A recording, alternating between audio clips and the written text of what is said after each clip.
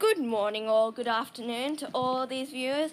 This podcast is brought to you by Holy Family 6 White, and my name is Dania, and today I'll be talking to you about women who have changed the world.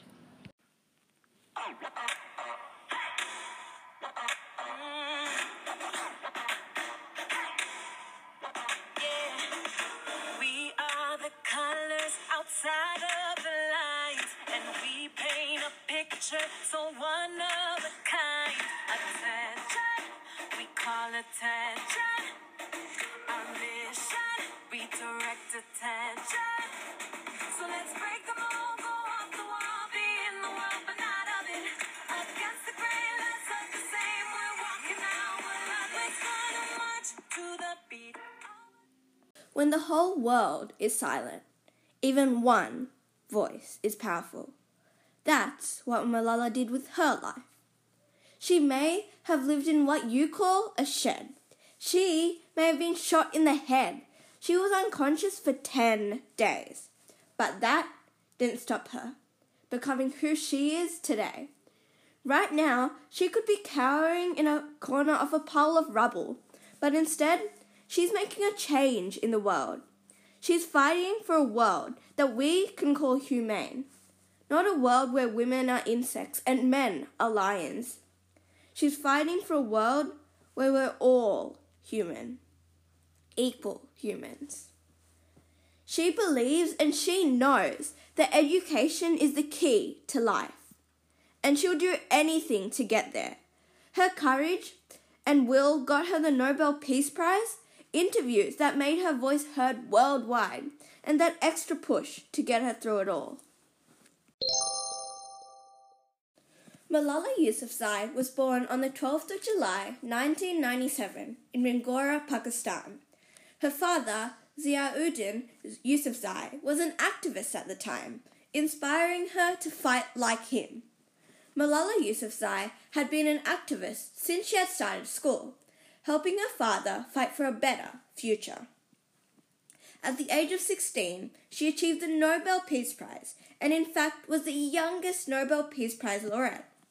Started the Malala Fund to support girls' education, achieved a Glamour Award for Girls in 2013, and got an honours degree for her efforts. If you're wondering, an honours degree is when the university waivers requirements to acknowledge one with the certificate of a certain degree with no form of proof of experience. But Malala's achievements hadn't just been given to her, like anyone, but there was a major story behind it. Malala definitely wasn't scared of being herself. But what about in her early life? Malala was secretly attending a girls' school run by her father in Swat. She was an activist at the time and fought for the right for girls' education, but only within the town.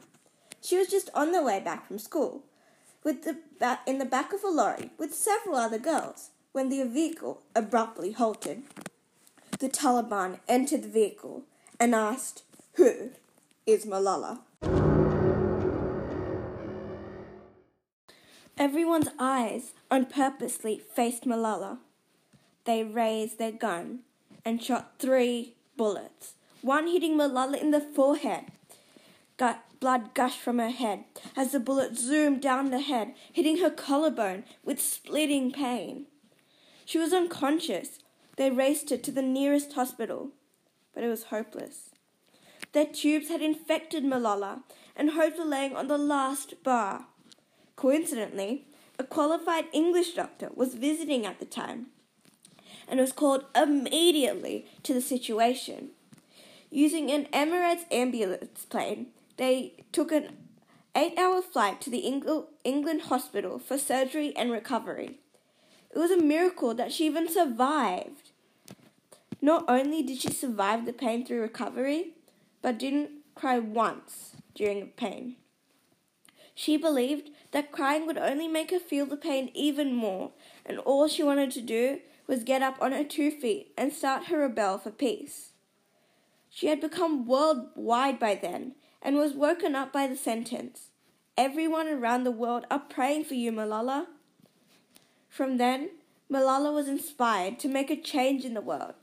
She wanted to feel inside that she was trying.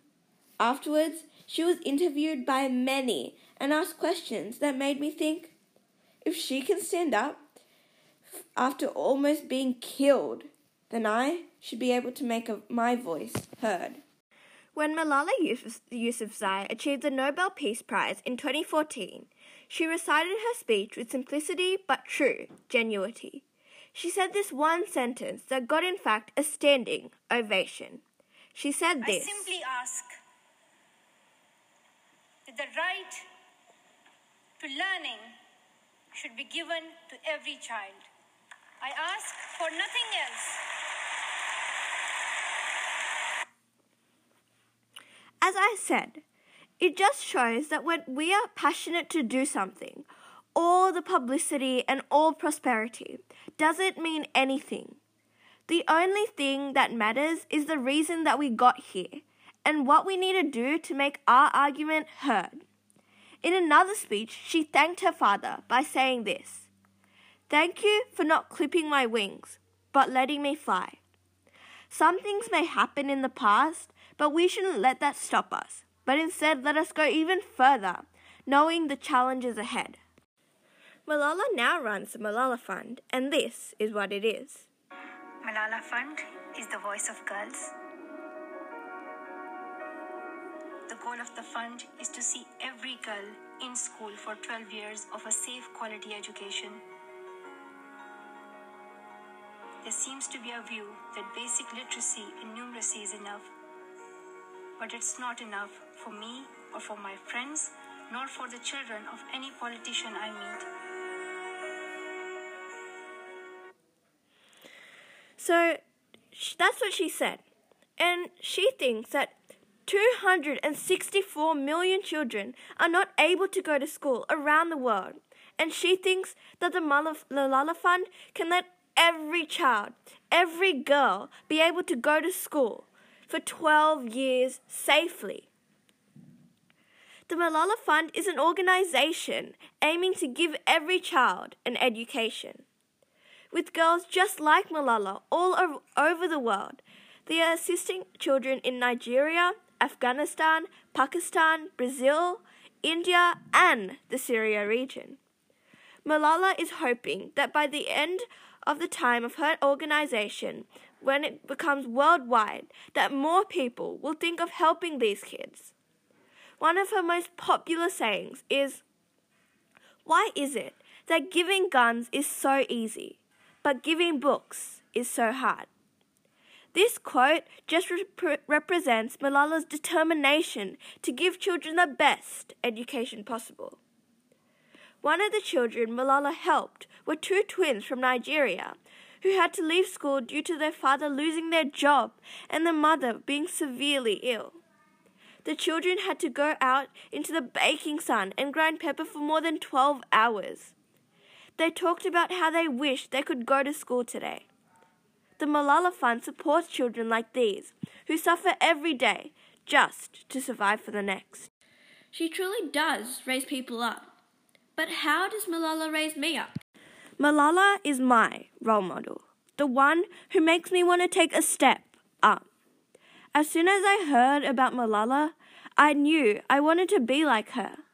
Not because of the fame or publicity, but because she had passion. Whenever she speaks, she says, "I am speaking for the children." She doesn't just speak for herself. She's not selfish, but she shows that she speaks with purpose. When I speak, I want to speak, not just so I get a say, because I want to speak with purpose. She got the Nobel Peace Prize at the age of 16. She was so young, yet so known to the world. It gave me the feeling that I'm never too young to make a change. I may not be able to start a charity, but I can make small changes. I can make a start. Malala Yousafzai, she is a superstar. Her life, a miracle. She lived a shot in the head. She fought against her enemies. She spoke up for her passion. Malala is a person anyone could look up to. You may be a girl determined to have an education, a boy wanting to stand up for yourself, an adult wanting to live with a reason, then Malala will always be your role model. Malala, not only an activist, but a child that already made a change.